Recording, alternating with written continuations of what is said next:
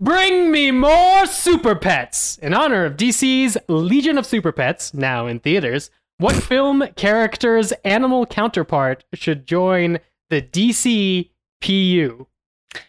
I am Katie Rich. I think I understand the prompt. And I think that Anton Chigurh's chaotic evil energy would be a really effective cat. I know there's already a cat woman, but I'm thinking like evil, like really evil. Catwoman. I'm Matt Patches, and I'm going to go with like a bat girl.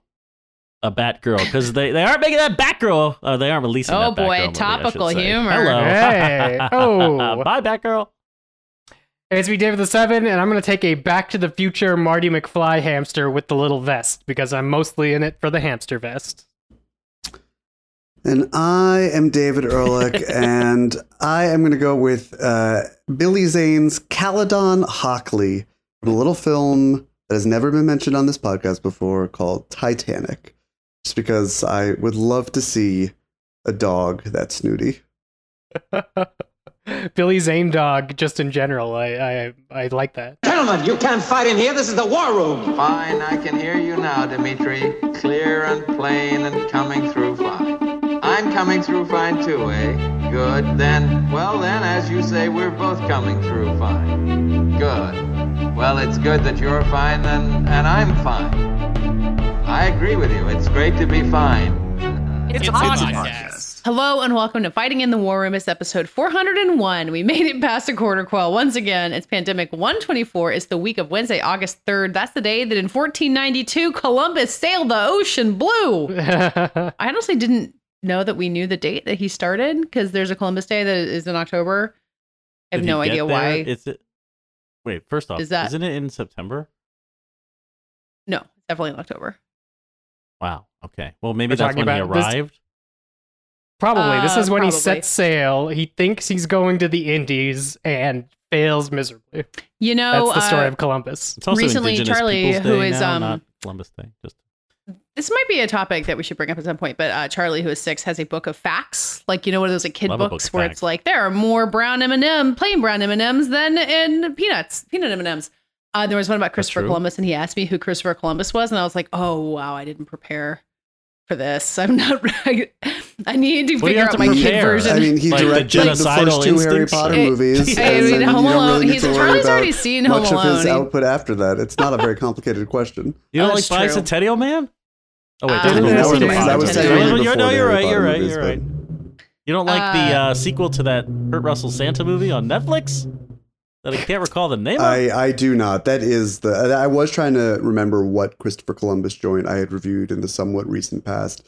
Did he not direct the first Kurt Russell Santa movie? Only the second one? I think he produced the first one. Yeah. Yeah, he did not direct the first one, but I also was not responsible for reviewing the first one. So, yeah, that was my first encounter with it. Anyway, Chris Columbus has committed horrible atrocities. And I'm talking about the director.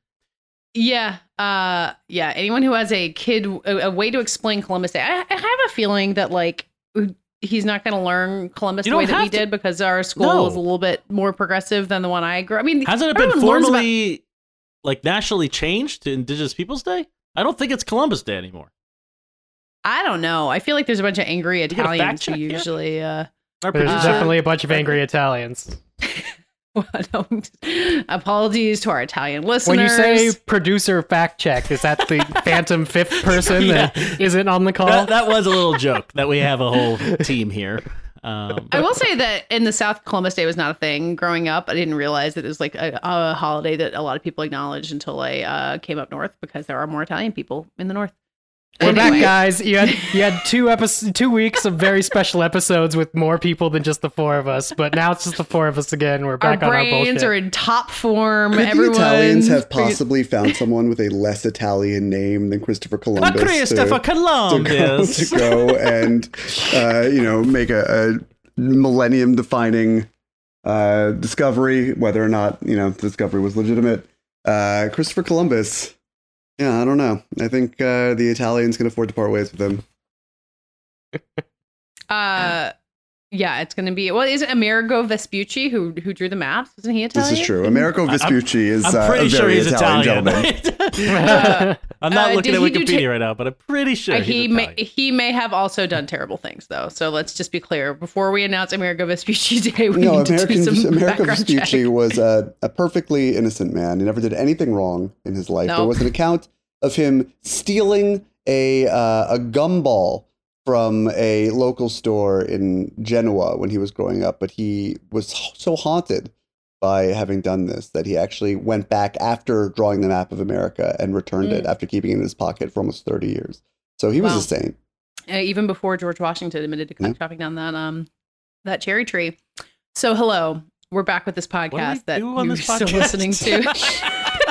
Listen. We read reviews, so some of us I'd were love up to hear until about almost them. 3 a.m. writing about Bullet Train, and so we are just holding on to the seat of our pants for the remainder of this episode. We'll get there.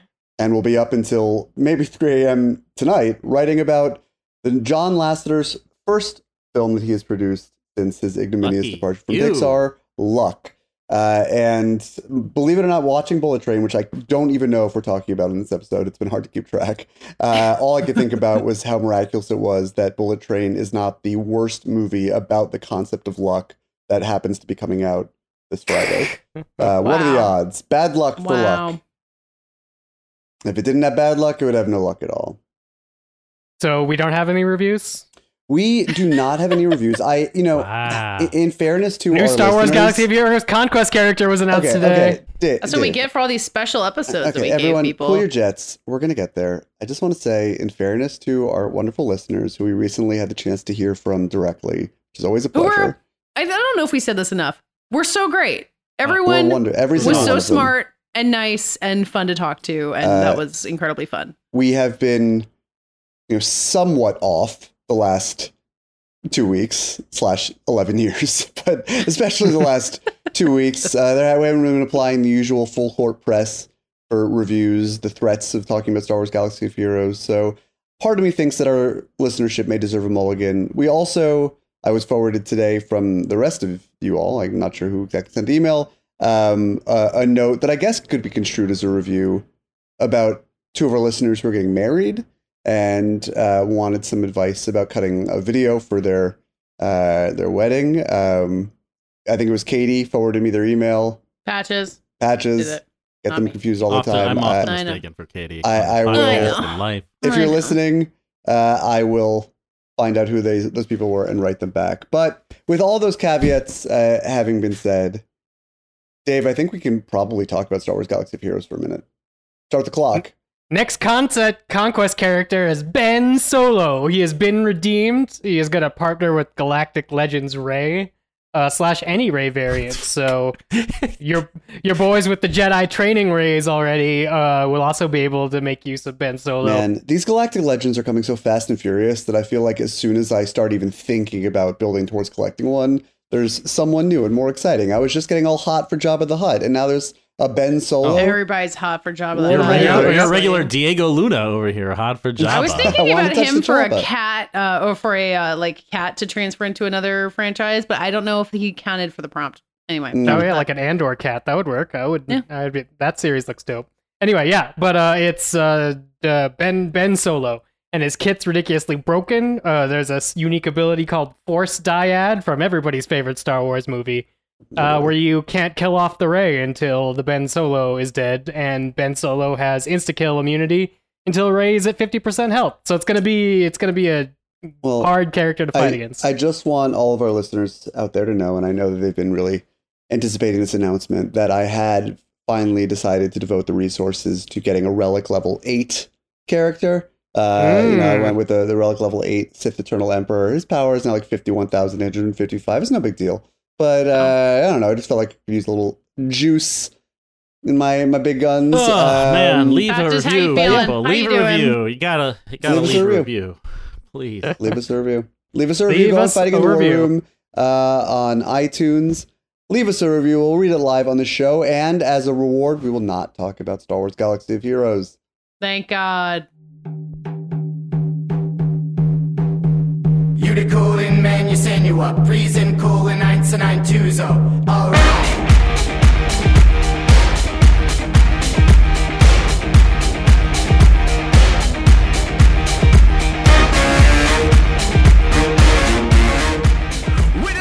Oh, sure. What's a wikification? Wicca. Is this a Wiki Wild Wild West situation? This is a Wiki Wild Wild West. Yeah. No. John Wiki Wild Wild West. Rough Rider. No, you don't want nada. This should all be part of the segment. For our trivia tonight, we're gonna Brother Gunn in this. Oh, what's up? We're gonna pick your brain a little bit, David, and get to something I've been thinking about because I have not seen Bullet Train, the movie you didn't realize we were going to talk about on this podcast tonight, but we will briefly. What is Bullet Train? Why is Bullet Train? Talk a little about who made Bullet Train and where it's come from and what it's like action wise, because I have a lot of thoughts about action in movies lately, but I want to hear about Bullet Train specifically because I feel like it's going to lead into my theories. I think it will. I will do my best to steer the conversation towards where I think you're trying to lead it. But Bullet Train is basically the biggest August blockbuster we have, the biggest movie we have left this summer. It's directed by David Leitch, who is one of the two directors who was credited on John Wick. We will get there. I think that is what Patches wants to talk about, and is one of the co-founders of a company that is now called 87 North Productions, which I believe, and don't quote me on this, originally started just as a stunt outfit. We're going to get there. I don't want to put the cart before the horse. Bullet Train is adapted from a Japanese novel called Maria Beetle that was published in 2010, became a big hit. Was only adapted or translated into English, I believe, in 2020 by an author. The original author is named Kotaro Isaka. It is, as you might imagine, set on a bullet train. The original novel is kind of like a darker assassins on a train sort of thing, where one manipulating force, who I will not reveal, has arranged for several of the world's deadliest assassins to all be on the same Shinkansen bullet train from Tokyo to Kyoto. And they are all sorts of twisty, time-hopping business about what they have to do with each other. The movie that David Leitch has adapted from it is a lot more comedic and lighter. It reminded me a lot of, the closest sort of extrapolation I could think of was sort of like a live-action anime directed by Guy Ritchie, or like something in that vein. I think in my review I described it as sort of like if you typed Guy Ritchie in anime into the DALL-E 2 AI image generator, this is probably what would come up. It stars Brad Pitt as an assassin who is he? I don't know. A guy who wasn't even supposed to be there that day. He's very unlucky. He ruses bad luck all the time, and he finds himself on the bullet train with a lot of familiar faces, including a frickin' frack-like duo of assassins played by Aaron Taylor Johnson and the always wonderful Brian Tyree Henry, who inexplicably, despite being a wonderful theater actor and a star of Atlanta on television, has seemingly devoted himself only to being in like the crappiest studio movies over the last few years. And Beale Street Could Talk. He's doing... No, that was years ago, Katie. That was 4 years ago. Listen, since time has been strange, okay? Only been in garbage on the big screen. Him being in The Woman in the Window was a strange experience. He is one of the most talented actors of his generation, and it is somewhat infuriating every time I see him in something like this. He is excellent in Bullet Train. He is and his character is really all his character does is talk about Thomas the Tank Engine at length and in extreme detail, and yet Brian Tyree Henry really sells it. There are other familiar faces on it. There are more cast members from the more like white cast members from the recent film The Lost City than there are significant Japanese speaking parts in the film, which was not the case with the book.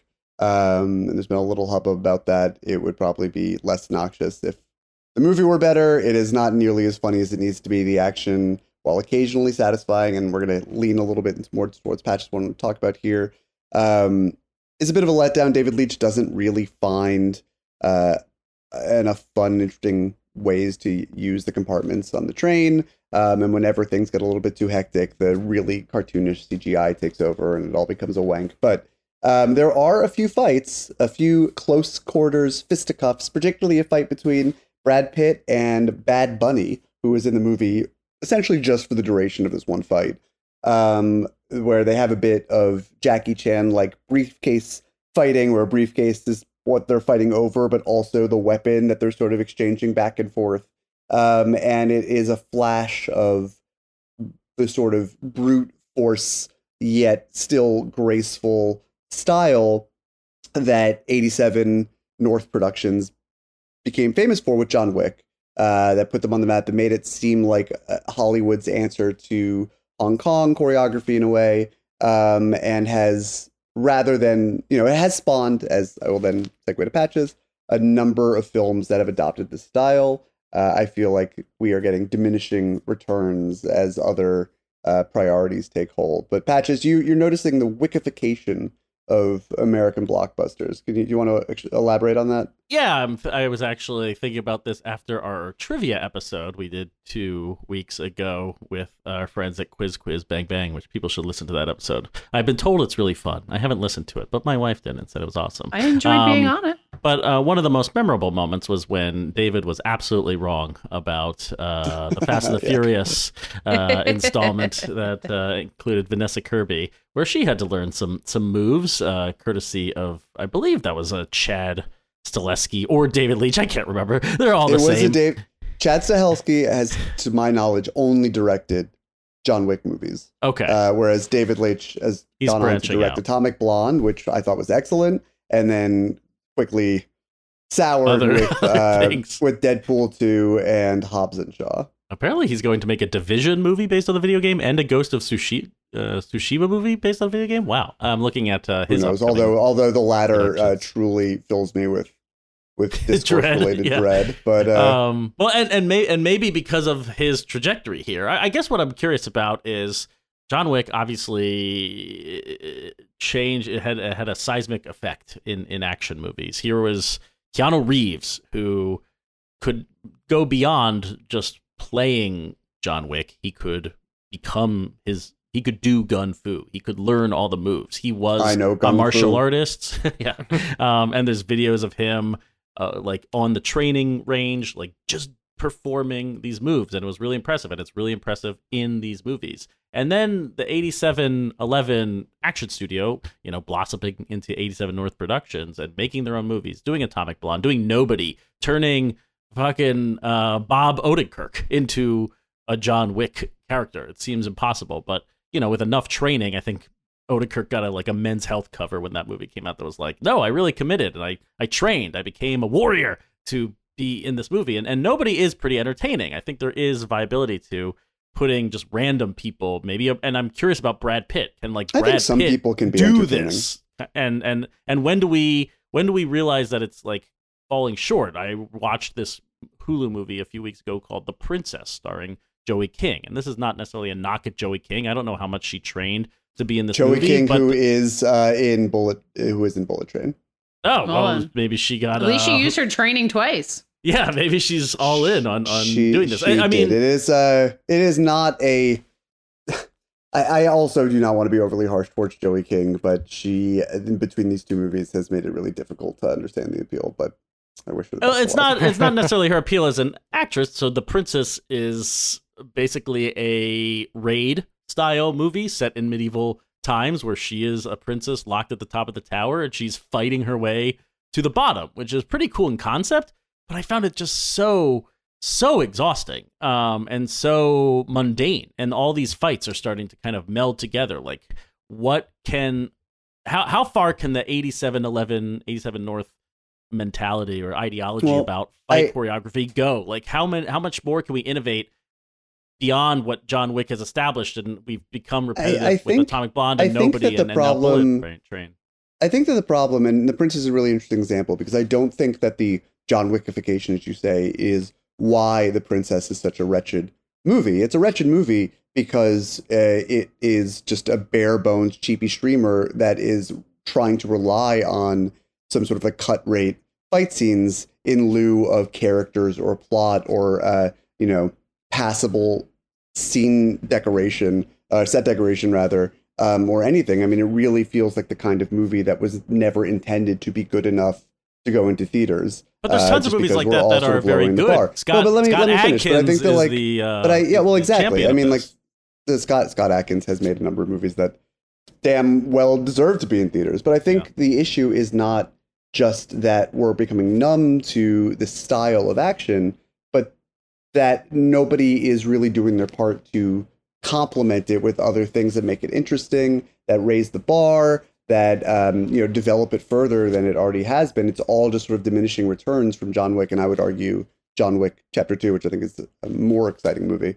But they, it's not just enough to sort of put it on screen. You need to do something with it. And John Wick, as Patch has pointed out, had the unique advantage, and the series still does, even though Keanu Reeves is getting older, of having somebody who is extremely experienced in stunt work and can actually, he's not Donnie Yen or anything, but like he can sell these moves in a way that even Brad Pitt, bless his heart, is really doing yeoman's movie star work in Bullet Train and doing a lot of his own stunts, but can't quite do it. You can't rely on someone like that, a Joey King, a Bad Bunny, or any of these people to be, trained in stunts and combat and hand-to-hand combat and martial arts, whatever they need to be, for decades on end. So you are sort of forced to reduce what you can try and shoot with them and shorten the takes and, narrowize the choreography. And so, and so like this becomes just sort of what people expect. I don't think that nobody seems to find the priority to, or like the research to build a movie around this, which is really what you need to do, which what John Wick did. But I don't know. It is getting a very same old. I agree with your thesis. I guess, yeah, the other thing I'm thinking about is people trying to imitate what a David Leitch does, ultimately. We see this in The Gray Man, the Russo brothers movie, which you could say they take a lot of the kind of hand-to-hand combat lessons of Captain America, Winter Soldier, maybe Civil War, and bring that to the spy genre. But for me, I'm seeing more like, I wonder if we could do what John Wick does. Could we plug Ryan Gosling into the 87 North mold? Or I even think of Shang-Chi in a way. Obviously, Shang-Chi is throwing back to martial arts films that date way before the 87 North phenomenon. But I do think that when people are like, the best part of this movie is Shang-Chi fighting on the bus and kind of doing a John Wickian hand-to-hand combat fight. Okay. Wait. I'm like, people are trying to stop you from. People want this. People want this flavor. One of the last surviving original Jackie Chan team members choreographed that bus fight. So the fact you just called it John Wickian. I said that's the line you can't cross. I knew I was stepping into that minefield when I'm saying this, but I do think that the Shang-Chi takes off, or like the reason it's been given the go-ahead almost is because of the John Wick success, because of martial arts making a comeback through the 87 North. They opened the door so that Shang-Chi could do a throwback. I think you can leave Shang-Chi out of this because it's just not a really appropriate example. But I do think that Marvel would do well to be more John Wickified in a way, to at least. I mean, they did that with Black Widow too, right? That might be a better example here. Yeah, but it's an example of them phoning it in and not really doing it successfully. Right. But I think that, if they want to have sort of a back to basics to restore a certain physicality and a weight to the fight scenes in a Marvel movie, which is not always a priority of theirs, they would do well to see John Wick and the 87 North Productions type of choreography as a good starting point, and try and find a character-driven way of expressing that. But I think it is definitely in vogue, kind of in the way that like parkour was super hot for a second. Ooh, but yeah. District B13. Let's rewatch that. But like this is more adaptable. It is something like the essence of it, the fact that like American audiences, mainstream audiences are excited by well choreographed, well executed fight scenes that are not just, isolated shots of people firing guns into somewhere off frame, but really lean a little bit into the dance-like element that you see in so much Hong Kong martial arts cinema, but add some of like the brute force Americanness to it, guns and pistols and just, burly idiocy and whatever else it is that we represent. Then that is a good starting point. It is something that the studios can take and run with, but it does have to be done well, like anything else. It's not just enough to be like, we'll have a John Wick style fight scene here, and it's not even enough for David Leitch, who should have free pass or certainly at least like an auto autopilot function here for how to do it well. There still needs to be a justifying reason for it within the context of a scene. The choreography still needs to be fun. It still needs to be propulsive. It still needs to feed into something bigger. It's why Atomic Blonde, it's one of the several reasons why Atomic Blonde works so much better than David Leitch's other solo outings, because all of that CGI stitched together 12-minute stairwell fight scene with Charlize Theron feels like it is such a whole piece of this coherent whole of the movie around it, and not just, insert action here. And they sort of reverse engineered the movie from the kind of violence that they want to have. So I don't think it's like throwing the baby out with the bathwater. We shouldn't just be like, okay, no more John Wick style fighting. There just has to be, they have to return the thought to it, because it was initially in John Wick very thoughtful. But if it's not happening in Bullet Train, I don't know. What if we boil it down to this line? Don't let action directors become directors. They're not directors. They're choreographers. Like this whole thing, like this whole John Wickification thing, what it really is as we transition into like digital video, they'll just hand over entire action sequences to choreographers that are now called action directors. They will do digital mock-ups of what the sequence is going to be, and somewhere along the fucking ridiculous pipeline that I'm sure Marvel accelerated, we were just like, well, if they could direct that little piece, what if we would just let them direct the whole thing? And that's disrespecting what a director is. Well, on the one hand, that sort of delegation of duties has been done in China and Hong Kong for a number of decades, and it's worked out just fine. And for the other hand, they don't let the guy immediately jump to just being a director, do they? This is also something that we've seen with visual effects artists in Hollywood for a long time to come. And you think back to like Snow White and the Huntsman and films of that nature, where they just hand the reins to the VFX artists, right? Masterpieces all, Maleficent, and they try them out and then it blows up in their faces. I mean, what's old is new again. The cycle will continue with just different kinds of craftsmen and technicians coming in. But, John Wick, which was directed by two of the people who Dave is sort of arguing shouldn't be allowed to direct these movies, is a good movie, as is John Wick 2. I mean, like, it is possible, but I do think that that David Leitch, my feeling is that I don't know him. I don't really know. You guys have the same first work name, all that intimately. He does have my first name, which does give me a little bit of a dyad like force bond with him. One of us can't be killed while the other's still alive.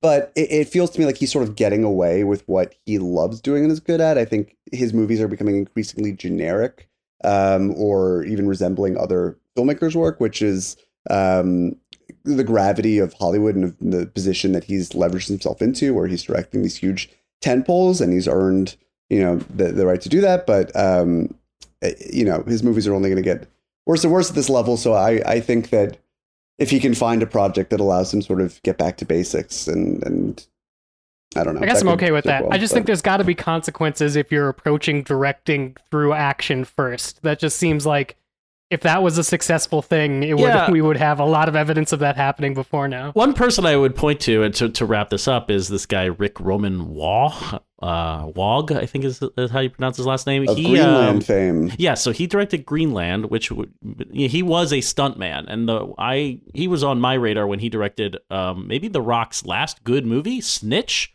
which was way back in 2013, where The Rock played just a dad who had to cross the border and get his son back after he was busted for drugs, and just like a down and dirty kind of road action movie. But then Rick kind of pivoted and started doing those Angel Has Fallen. He became Gerard Butler's guy. He became Gerard Butler's guy, but kind of brought the stuntman instincts. It's like he doesn't have a fight form that you would recognize in all of these movies, but I think he brought a stuntman's instincts to like what makes a stunt hit you.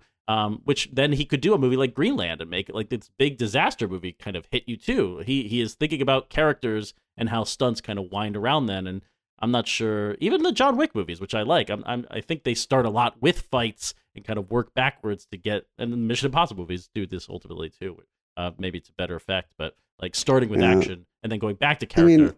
All these guys are trying to survive. Even these directors need to start with ideas before action. They're all trying to survive in a big, big machine, and they're doing the best they can. I have sympathy for them, for the David Leitches and whatnot of the world, and Kudos to Rick We wish them Romanwald all for the finding a best. more interesting way out of it. But I Bless their think heart. Patch's point remains true, which is that the novelty of seeing that kind of combat in a big studio movie is worn off, and now the pressure's on to do something more with it. Wickification. Wicca.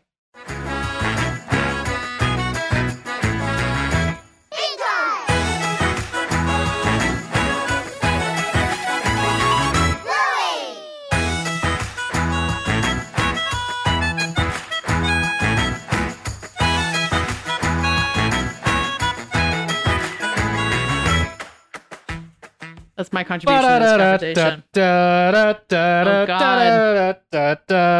Katie.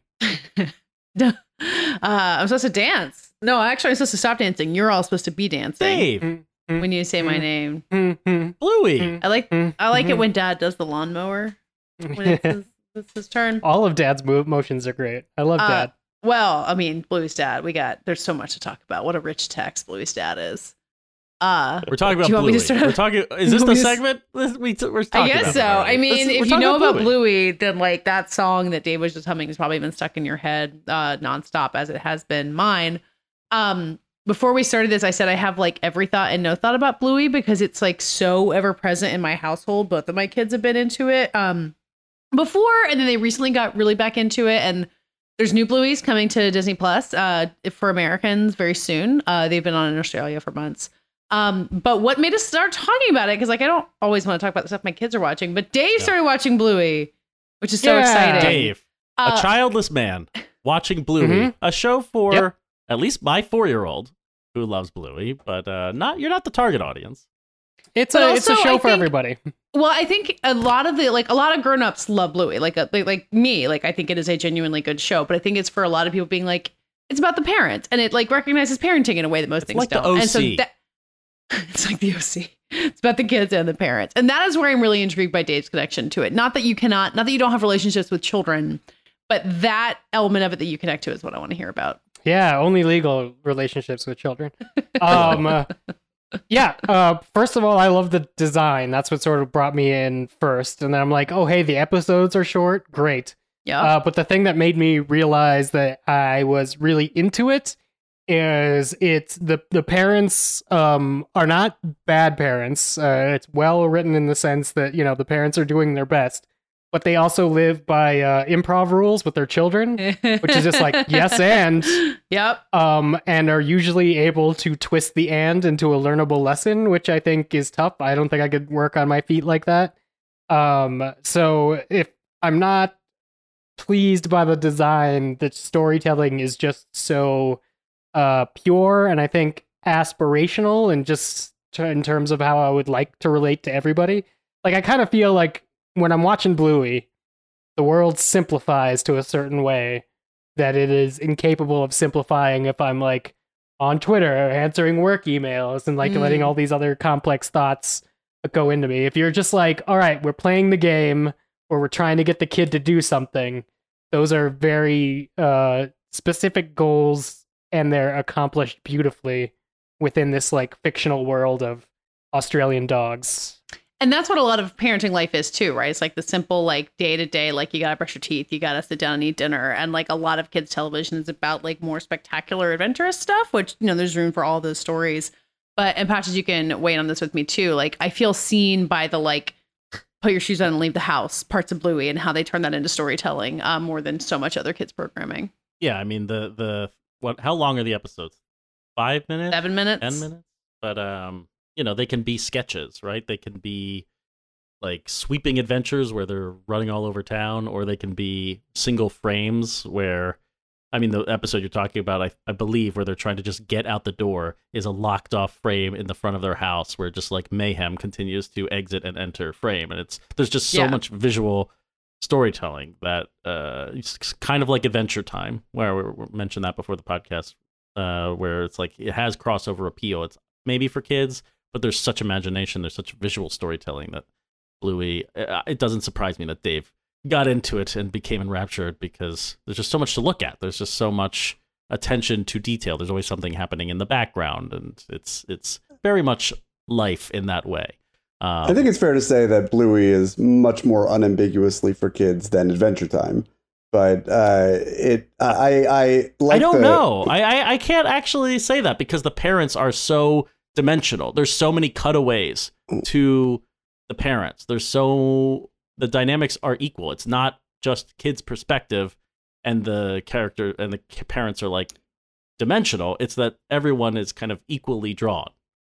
So even though it's short and more playful, perhaps. It is a world dominated by the kids. Like the thing, like the parents have time to play with their kids and to like jump into their world far more than real parents do. Like David, to your point, see the parents it does not take a place in a post-apocalyptic nightmare world. With Dungeons and Dragons mythology. I'll give you that. But I did appreciate what you were saying about the yes and like improv nature of Bluey because I was thrown a little bit. I've been hearing about Bluey for years. And about how it's like this, excellent in children's programming that parents can enjoy too. And I was sort of saving it for a rainy day or for when Asa was old enough. But when he was sitting on the couch the other day, listening to Bjork songs on my Spotify on my phone, which is something that he does for hours on end. Skip Bluey, went directly to the Bjork. I put on Bluey for myself because I wanted to see what the fuss was about. And I really enjoyed the 3 or 4 episodes that I watched, but I was a little thrown by the very first one, which is about them like sprinkling each other with a hose that makes them freeze in place. Oh yeah, that's good. And it was really hard to tell coming into this cold if like the properties of the sprinkler were real, like if the people were frozen. The parents are very committed to the bits. They're very really committed, like beyond any parental experience or possibility. Like you cannot. But it's also, there isn't, when it comes to like a kid's imagination, for example, like there isn't any wiggle room. I mean, it's real completely and not real at the same time. And so I sort of enjoyed it on that. But what you guys were saying about like just narrativizing the day-to-day, we need to get out of the house, the chore, the fact that like parenting is so goal-oriented, which is so heartbreaking about it because you spend so much time thinking about wanting to enjoy your kids. But when you're actually with your kids, so much of the time you spend is just about like getting in bed, brushing your teeth, getting to school. It's all about just getting the next thing accomplished. And I think what little I saw of Bluey, and I'm excited for Asa to get a bit older so we can watch more, taps into that in a way that sort of speaks to parents who are looking to savor the goal-orientedness of raising small kids. Yeah, it makes also that part of it. Ask a question, but that's also a good show. Yeah, it makes that aspect of like the goal-oriented stuff of it. You say it feels heartbreaking, but like that's part of it. That's just like what it is. And it doesn't have to feel heartbreaking. It can feel like part of your life with your kids as much as anything else. And I think the show is really good at that part of it too. Well, you don't even need to have kids to enjoy Bluey. That's right. You could just like puppet animation, like they're little rectangles that manage to convey all these deep emotions. It's like it's actually well designed, and the line colors change. It's great. Does anyone know to what extent the show is funded by the Australian government? Because, I don't know. Are you starting a conspiracy here? No, the opposite. I mean, I don't know if it's just like a tax subsidiary they get. I mean, obviously, in most other industrialized countries in the world, the government does subsidize the arts. They have grants. They support them in ways that America has never dreamed of doing. But it was just, seeing that icon pop up at the end credits of the show, I was just sort of bowled over for the umpteenth time by like how unfathomable it is or would be for the American government to fund something like that. I mean, I guess like we have PBS, and that is the closest. Yeah, and that like Sesame Street is not nothing, but I feel like if there was like a new, I don't know, if there's something categorically different about Bluey from this, there's like more of an edge to it. It's less about education. It is actually like content and programming, and it feels like if somebody created something like this with taxpayer dollars, with this like real humor and well-drawn characters, it would become a Tucker Carlson segment within 24 hours. Taxpayer dollar reduce. Yeah. I wonder if it's increased the Australian birth rate where people watch this and they're just like, that looks fun. Wow. Being a parent seems fun. Let's do it. Maybe that's how it's propagated. I want to have puppies, kids, I guess. Katie, Dave, what's up, famously, and when I say famously, I mean like famously on the couch where I'm sitting, between my wife and I. It was during an episode of ER, which is not Bluey, where there was a scene where Dr. Benton is taking his son Reese into a car outside of the hospital and just like putting him in under the L train in Chicago. And my wife just turned to me and said, like, okay, we should have a kid. So, Wow. It doesn't need to be Bluey. Inspiration can come from all sorts of strange places. Wow. And because putting a kid in car state is one of the most famously awful parts of parenting. I'm sure impressed is. that we managed to work out. We should wrap this up, but Katie, you and I were talking about naming our top 5 Bluey episodes. And Dave, if you have watched enough to have strong, specific Bluey episode feelings. Oh yeah, that's the other thing is I'm limiting myself to 2 every Saturday morning. They're taking my what used to be the DuckTales spot. Now instead it's a Bluey spot. So I'm not rushing through, guys, especially if there's more coming and there's like a lot already.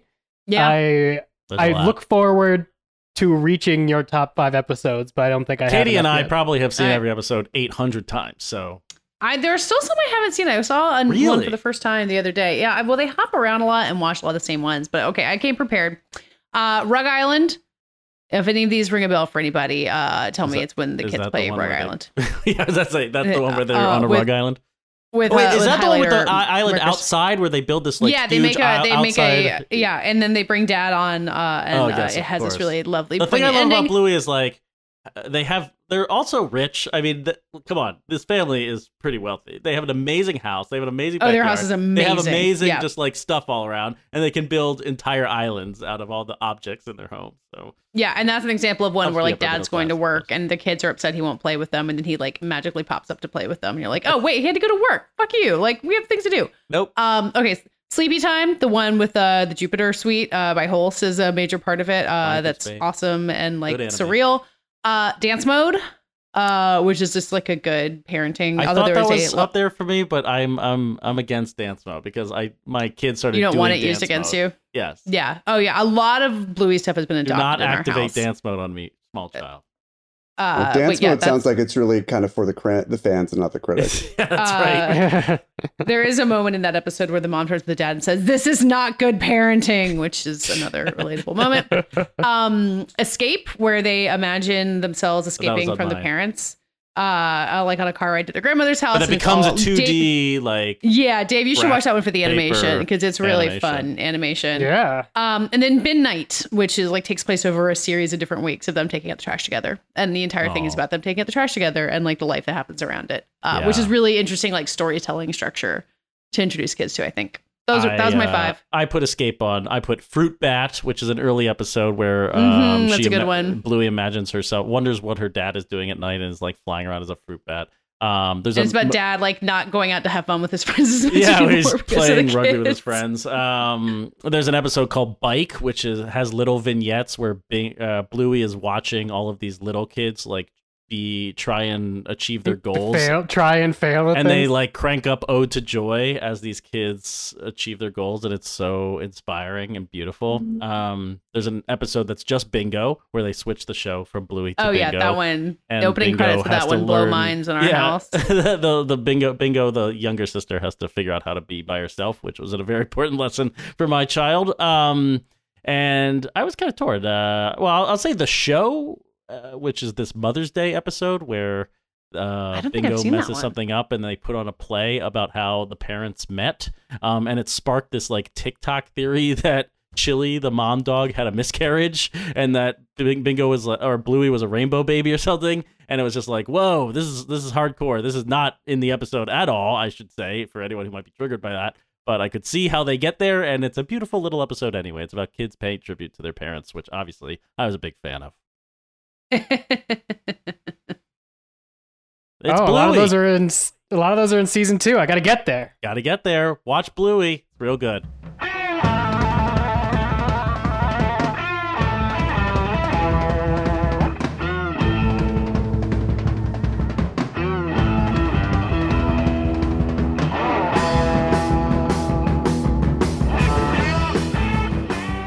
Dave. Yeah. This podcast is called Fighting in the War Room. Yeah, that's right. Usually at most, it's like talking over each other in the war room. But Mhm. for this segment, we're talking about a film that I believe all 4 of us have seen. I have not seen it. 3 of us have seen. That's a 3 no of for us, That's or a 2 no. of us, Not, at least not out of protest. I just haven't gotten to it. Don't yell at me. 2 of us like a lot or love. 1 of us probably would if she had taken the time to see it. And Oh, okay. All right. the Wow. I see how other- this is going. just statistically, based on cinema scores, Uh-huh.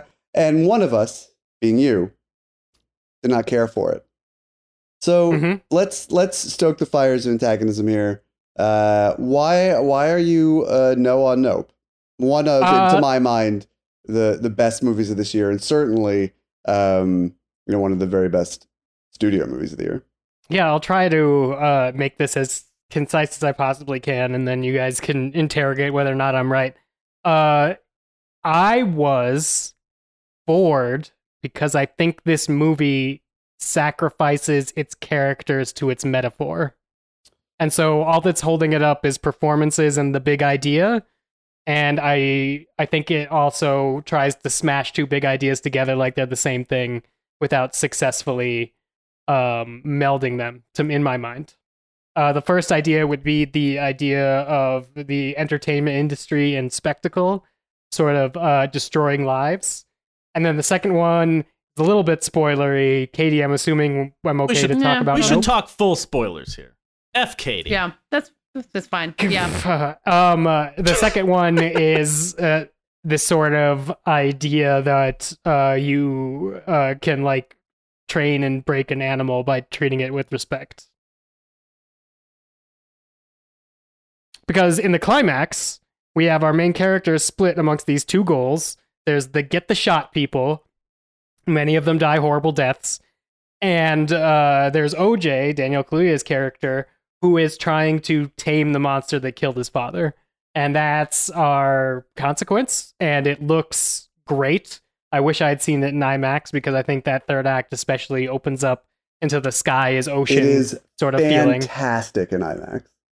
But I think that third act was the most enjoyable the movie was, but it was also the most divorced I was from what was happening. For a movie that's called Nope, a lot of people die for things I would have noped out on really early on. And I think the reason they stick to it, obviously, is because this movie's winding a grand metaphor around Gordy the chimp and Jupe and Jupe's claim that I don't think ever really meshes fully with we have to save the stunt horse farm. So I was just bored until the end of it. Well, you are not entitled to your boredom, and may God have mercy on your soul. What's wrong with like, you, Dave? What's wrong? I guess the thing is like Get Out is obviously something that is a very tightly wound plot and theme together. There's a lot of work, I think, that it was done on the screenplay stage to get it sort of up for and running. years and years. I think, right? yeah, I think Us is a little bit more guttural. And like, if you start really thinking about nitpicking Us's plot, it stops making sense. But I think because it is a home invasion movie before it starts to unveil itself, it manages to keep that tension. And I think Lupita Nyong'o's performances in that movie are great. And because she's able to do 2, it really ups that tension. I think Nope is an idea that Jordan Peele had from a dream, which is the chimp attack. He tweeted about it in 2014. And his sort of feeling being this person who at his third at bat has all this expectation, sort of also wanting to satirize Hollywood a little bit. I don't think, like, there's great performances by every actor, I think, except maybe Angel, the tech guy. And they're like watching somebody do a monologue for theater class. I'm not hooked into it at all. Either because of over subtlety or because I'm like, why are you guys risking your life when literally all you need to do is stay inside? I don't think I disagree with almost anything you're saying, but I did like Nope, and I've been thinking about it a lot, and I would definitely watch it again. And and I've been trying over the weeks since seeing Nope, and I'm glad we're talking about it with some breathing room, to try and kind of reckon with like, what does Jordan Peele do that makes even a more disjointed movie, I suppose, or an underbaked character-wise. I agree with you. Like, I wish there was more Daniel Kaluuya and seeing like what the farm, what the ranch really means to him, or what family really means to him, or what the connection to Black history when it comes to talking about the Muybridge, the Horse in Motion film that they referenced, that first film of the black jockey riding the horse, like where it all kind of weighs on him. I don't think you feel gravity in this movie very often, unless it's like moments of extreme violence. When you see, I mean, I think one of the first images we see is God, what kills his father? What object falling from the sky hits him? Like a nickel. It a coin? It's a nickel. It's a coin. Yeah. Yeah. I mean, that is shocking, and also Is that not an example of gravity? That's an extreme literal gravity right there. No, I was gonna say, like, that really hits me, and like watching your It hits father you. die in that way. Hey, I'm all over the place here.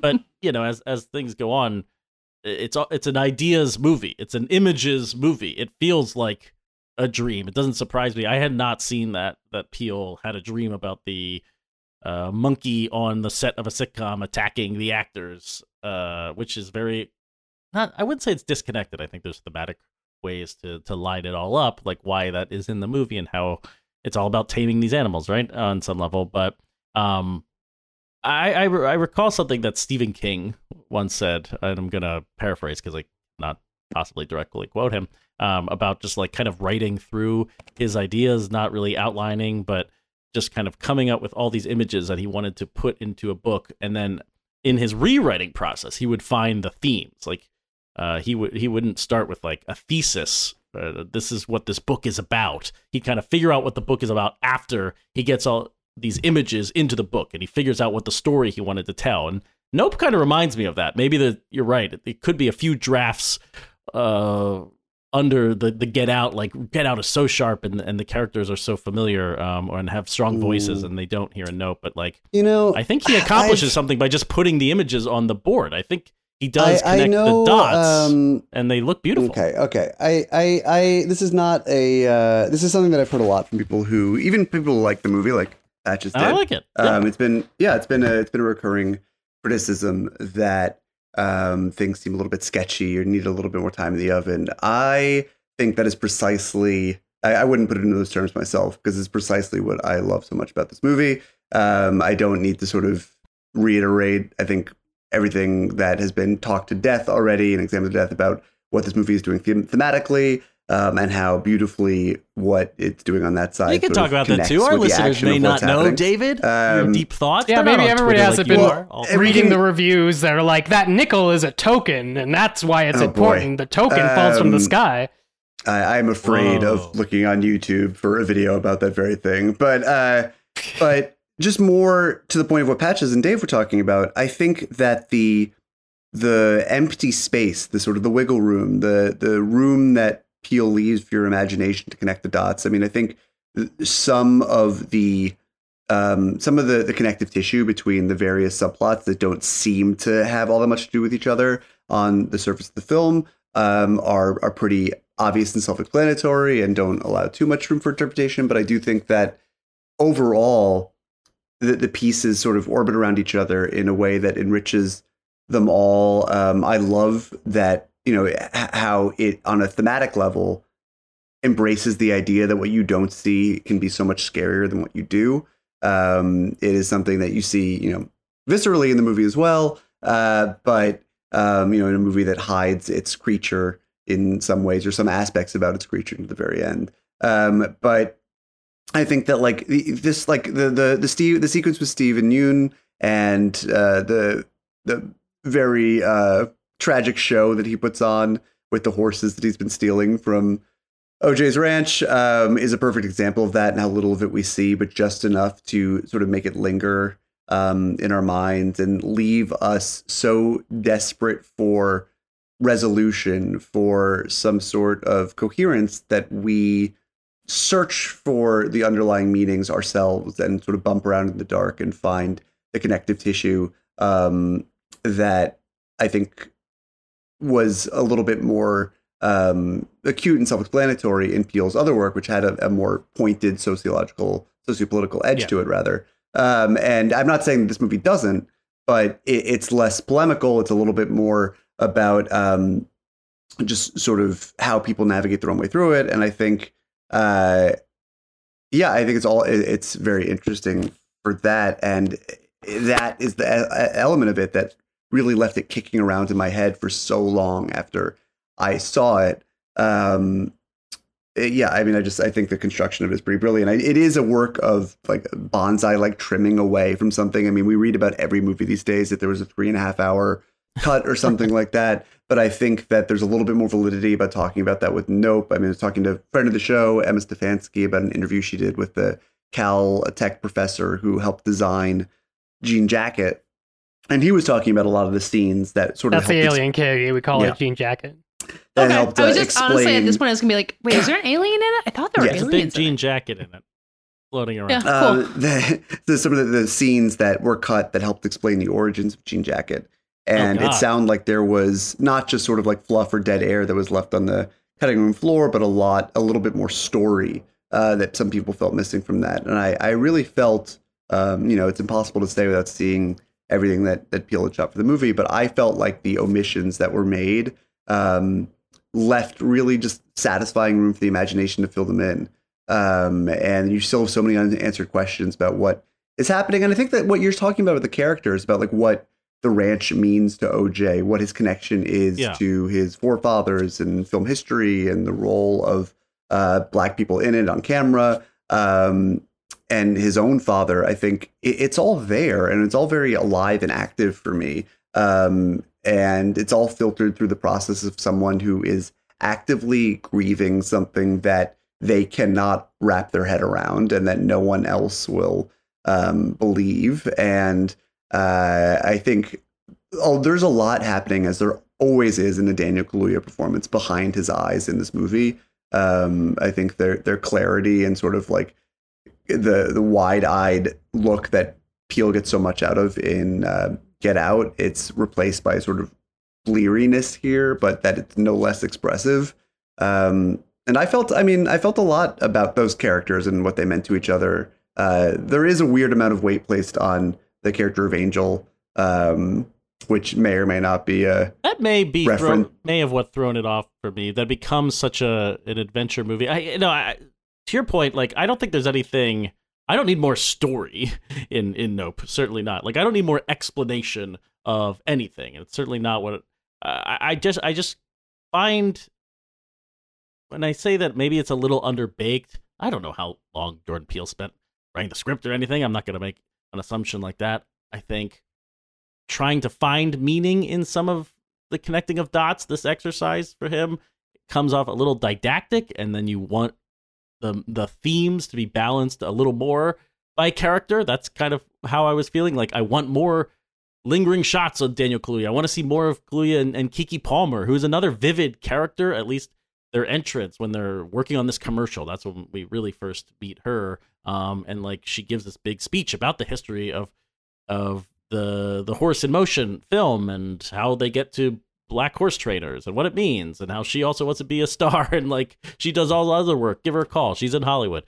Great entrance, amazing speech, just complete vibrance. And I wanted more of the two of them. I wanted more on Earth, so that these big grand images and ideas that he ultimately throws around, I don't know, could have had that anchor. Like it becomes kind of Jaws like. It doesn't actually need to have that much character depth or themes or whatever. Like it could just be this adventure with grand images. Well, and now you're arguing against yourself, and I agree. I know, with but I think there's like something. But I think there's something calibrated incorrectly about the movie. Like it's a little too much of one thing or another.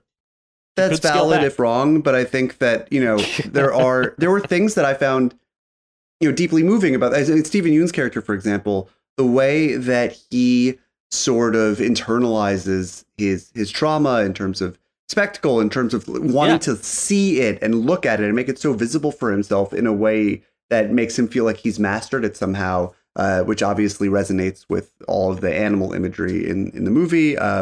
Not just with Gordy, but in the way that like trying to break these wild animals, and I think is similar to what or resonates with what Peele was saying about how we try to master our trauma and the horrible spectacles of our world by turning them into spectacles that we can sort of look and gawk at and feel like we have control over, when in fact they still have control over us. I found really moving, and I found the barbarity of his fate very powerful in a way that most studio movies, horror or not, almost never are. I mean, like, it really shook me, that sequence, and you see very little of it. Sucked up into the mouth. I mean, you don't really see it. I mean, you see the after effects, but like you don't see it happening. And you're left to sort of put together the pieces and understand, why was it that Jupe wanted all those horses, and why did he give OJ that look when OJ was expressing interest in buying them back? And why does he have the shoe that is seems immune to gravity in a case where he lets sex tourists come and do kinky shit with it? Why did he find that Chris Kattan SNL sketch so fun? I mean, all this stuff all made sense to me and added up, and I found like really sobering and true. And I loved and rooted for OJ and his family because they were able to sort of survive that impulse. And obviously, then I'm not even talking about the ways that this sort of involves Muybridge and Guy Debord and Society of the Spectacle and all that hand cranking camera stuff and the wonderful ending that Kiki Palmer gets to have with that. Yeah, with the Akira slide. Yes, with the Akira slide. I was about to say before Matt rudely cut me off in an unprecedented move on this podcast that Angel feels like a name. I mean, maybe this is reaching its straws, although Peele's love for anime is known, but Angel felt to me like could be a reference to Neon Genesis Evangelion. But I mean, I don't think it's not a reference. That's Angel. Also like this movie's so much more fun to talk about than it is to watch, and that's what sort of makes me sad about it. And it's like not even that there aren't like great sequences. Like everything with Terry Notary is great. Everything once they actually start executing their plan with the wavy guys to track Jean Jacket, love all that. Are there still some weird decisions, like old cinematographer just straight up killing himself to get a shot? Like obviously, yeah, but they all fit into like this thematic weave that is more interesting, I think, to talk about. How is the head standing on its end also a bad miracle, which is also referenced here. Like, I think you can explain this movie. I'm just not sure that I think it landed closer in terms of Jordan Peele's output to a Twilight Zone episode than it did to either Get Out or Us. For me. I mean, if you were not super engaged by it, there's really no arguing against that. I was riveted. I mean, like on a purely physiological level, and the IMAX didn't hurt because it was really, I thought this movie took beautiful advantage of IMAX and also has an IMAX camera on camera in the movie, which not a detail I think I've seen before. But IMAX. Why didn't Hoyt van Hoytema get to play the cinematographer? I don't know if he has the same gravitas because they picked a spectacle actor. Yeah, that actor is the villain in The Crow, and he foreshadows Brandon Lee actually getting shot. Whoa! What? In The Crow. Whoa! But he's like, gonna get shot. Anyway, my full body was sort of involved in what was happening in this movie. I mean, the set piece where Jean Jacket is raining blood on the house and dropping. Amazing. I mean, I was like shaking. I was so into it and was so pumped up by the big climax and delighted. I can't remember the last time I was able to say this, like delighted by the design of the creature as it's fully revealed in towards the end. Not just another Cloverfield like. That's so you and I were dragging J.J. Abrams' ass. Cloverfield. No. You love Cloverfield. No, I love Cloverfield, but similar to John Wick, I mean, wasn't always in love with what it wrought. Sure. Yes. And and even before Cloverfield, even like Spielberg's War of the Worlds and things like that. I mean, we are used to this squishy CG gray aliens, and this was just an entirely different way of thinking about what an alien might look like. I mean, it's baked into the very premise of this movie. I mean, I guess we can spoiler it at this point. We've had so many spoilers up and down, but Katie, Brace if you myself. are not already aware, there's not a spaceship. The alien is simply in the shape of a spaceship because it's That's cool. aerodynamic, but that is there's is no one cool. inside it. It is a creature, and it is very cool, and it is capable of changing shape and becoming vaguely like angelic-looking ribbon monster that has a green like camera sensor instead of a mouth. I was expecting and kind of hoping for some sort of like Jaws situation under that green square at the end, but what can you do? But like I thought all that stuff was so awesome, and the reason why I was piqued by my interest was piqued by the idea that there were scenes left on the cutting room floor that explained where the alien came from. If it was an alien at all, it may have just come from the ocean floor. It may have come from, who knows, was just because I was so fascinated by its design and wanted to know more about it, even if it made the movie more cumbersome, even if I was just like chasing. You'd want those scenes. Like you actually ARG, would want those like, scenes. I mean, like, even if they were presented in the way that like the backstory of Cloverfield was presented on like Sure. a website, I would be it would be the rare example where I was interested in actually checking that out. But I can see where you cut it though, because if you do that reveal too early, then it changes the whole basis of the movie. Like they have to believe it's an alien to want to get the Oprah shot. Otherwise, they're just trying to train an animal from the beginning, Yeah. I think, it's, I'm not saying that it's like not an alien. I don't think it really matters, but I think that it's clearly, wherever it came from, something spectacular and worth documenting. Yeah. I will say, because I feel between the two of you, David, you talking about the movie, to Dave's point, I love talking about this movie. I love hearing about Nope. There's so many things to just like drill down into, and it really captures your imagination. And I felt in the days after seeing it, more enraptured by it than even sitting there in the theater watching it next to a bunch of teenagers going like, "This is not scary. Why? What is this movie? This is not scary." Stop seeing movies with teenagers, Patches. I know. Elvis, this. But they were terrified by Elvis. In execution, I do think that there's just a lot of like trying to make the theme happen so hard. I didn't really care for the TMZ reporter who shows up, and to Dave's point, like I liked Michael Wincott as the cinematographer trying to get the perfect image. Like everyone's chasing the photo of this thing to get theirs. There's theme there. I just like injecting all that stuff. It just felt a lot clunkier, especially by the end when I want to be really with OJ and M and like what they need out of this and what it means for the ranch, what it means for their history in Hollywood. I don't know. It kind of just interfered with itself as it's kind of like piling on other ways to hit the theme. And again, like maybe that means more character. Again, you mentioned that I was kind of contradicting myself, but it could be more or it could be less. I don't know how to make the perfect version of Nope, but I felt like I needed either more or less of something by the end of it all. There's a lot of good ideas though, and it's really interesting and fun. I mean, I agree with all of it, but here's what I've been saying to people about Nope. I didn't like it as much as everybody else. A lot of very smart people, including people on this podcast, really did like it. So this isn't like a Batman v Superman Dawn of Justice where I'm like, don't go see this movie, don't give these people your money. Or I guess a Jurassic World Dominion would be a more recent example. Go see Nope. Make up your own decision about Nope. And if you could see it in IMAX, make use of that, because that's going to be something that goes away. I mean, I hope that's what you've been saying to people about Nope, but I would hope that anyone who's listened this far in this segment of the show has already seen Nope. Except for me. Yeah, Katie. Katie's going to go see Nope. I'm definitely going to go see Nope.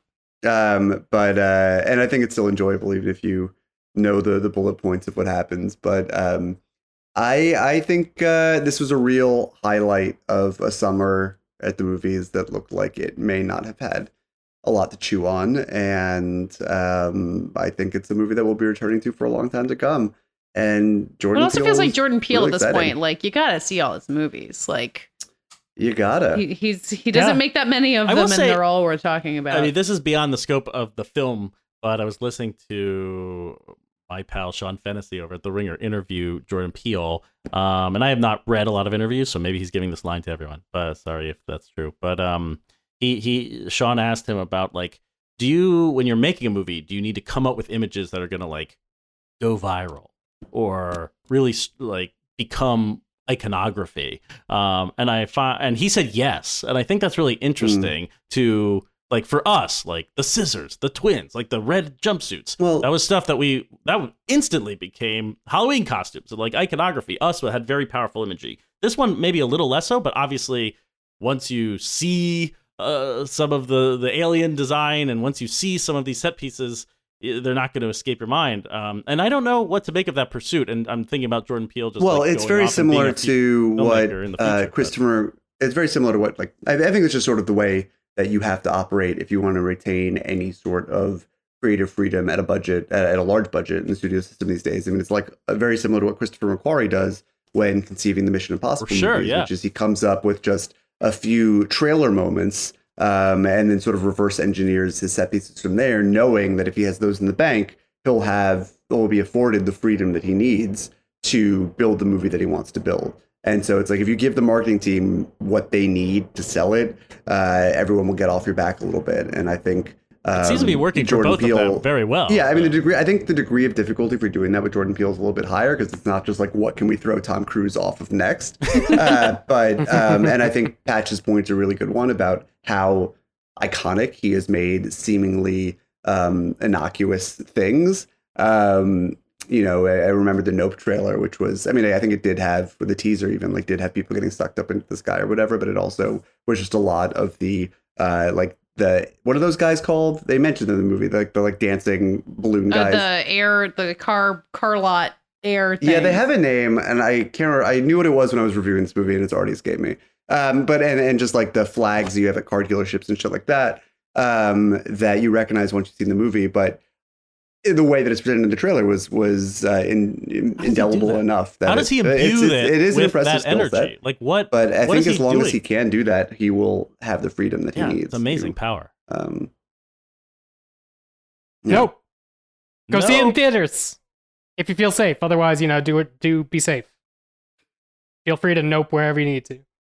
Tra la la tra la tra la la tra la la tra la tra. That does it for this week's show. We'll be back next week. August marches on. In the meantime, tell the people who you are. I'm Matt Patches, deputy editor at Polygon. I'm still on leave, so hopefully they're doing well over there. I'm in hell, taking care of a kid that keeps spitting up on me. Are you ever going back to work? I want to. I want to go back to work. Boy, it's, taking care of kids, it's hard. It's not all bluey, And remember, we have a website, fightinginthewarroom.com, where you can listen to, we mentioned some 2 big episodes that we just did. Go back and listen to those. If you skipped them because they were off topic or off format, you got to go listen to our trivia episode. You got to go listen to our call-in episode. Such good guests. And years of other episodes to listen to on fightinginthewarroom.com. I am David Ehrlich. I currently have a Decemberist song stuck in my head because Katie said that August marches on. And it's a different month, but that hasn't happened in a while. You can find me on Twitter at David Ehrlich and on IndieWire, where I have reviewed Bullet Train at 3 a.m. and I'm about to do the same for Luck. What else? You can go on iTunes, Fighting in the War Room, leave us a review, read it live on the show. We won't talk about Star Wars Galaxy of Heroes. And to Twitter user I am alone read at LaFilmGirl, I believe it was, who had DM'd us about something to do with their wedding. I will hit you back if you're listening. And I'm Dave Gonzalez. You can follow me on Twitter at DA7E. You can email all of us at fitwr.podcast@gmail.com, especially if you have international reviews that I totally didn't intentionally skip so I could talk about Ben Solo. Don't worry about it. I'm also on the Trial by Content podcast, which is over on the Ringer, and sometime before the end of the month, that show is going to become some sort of Game of Thrones show, because guess what's coming back after giving me some years break? Fucking Game of Thrones. Hell yeah. I don't know. That made me sound enthusiastic. I'm mildly intrigued. I'm Katie Rich. You can find me at Vanity Fair on Little Gold Men, talking about festival lineups. There's a lot of movies out there. You can find me on Twitter at Katie Rich, KateyRich, or you can find us all on Twitter at FITWR, where, I don't know, you can tell us your favorite Bluey episode, or you can answer this week's lightning round question, which was... In honor of DC's Legion of Super Pets, what film character's animal counterpart should join the DC Pet U? If anyone else answers that question successfully, good on you. Thanks for listening. We'll be back talking to you next week. Na na na na na na na.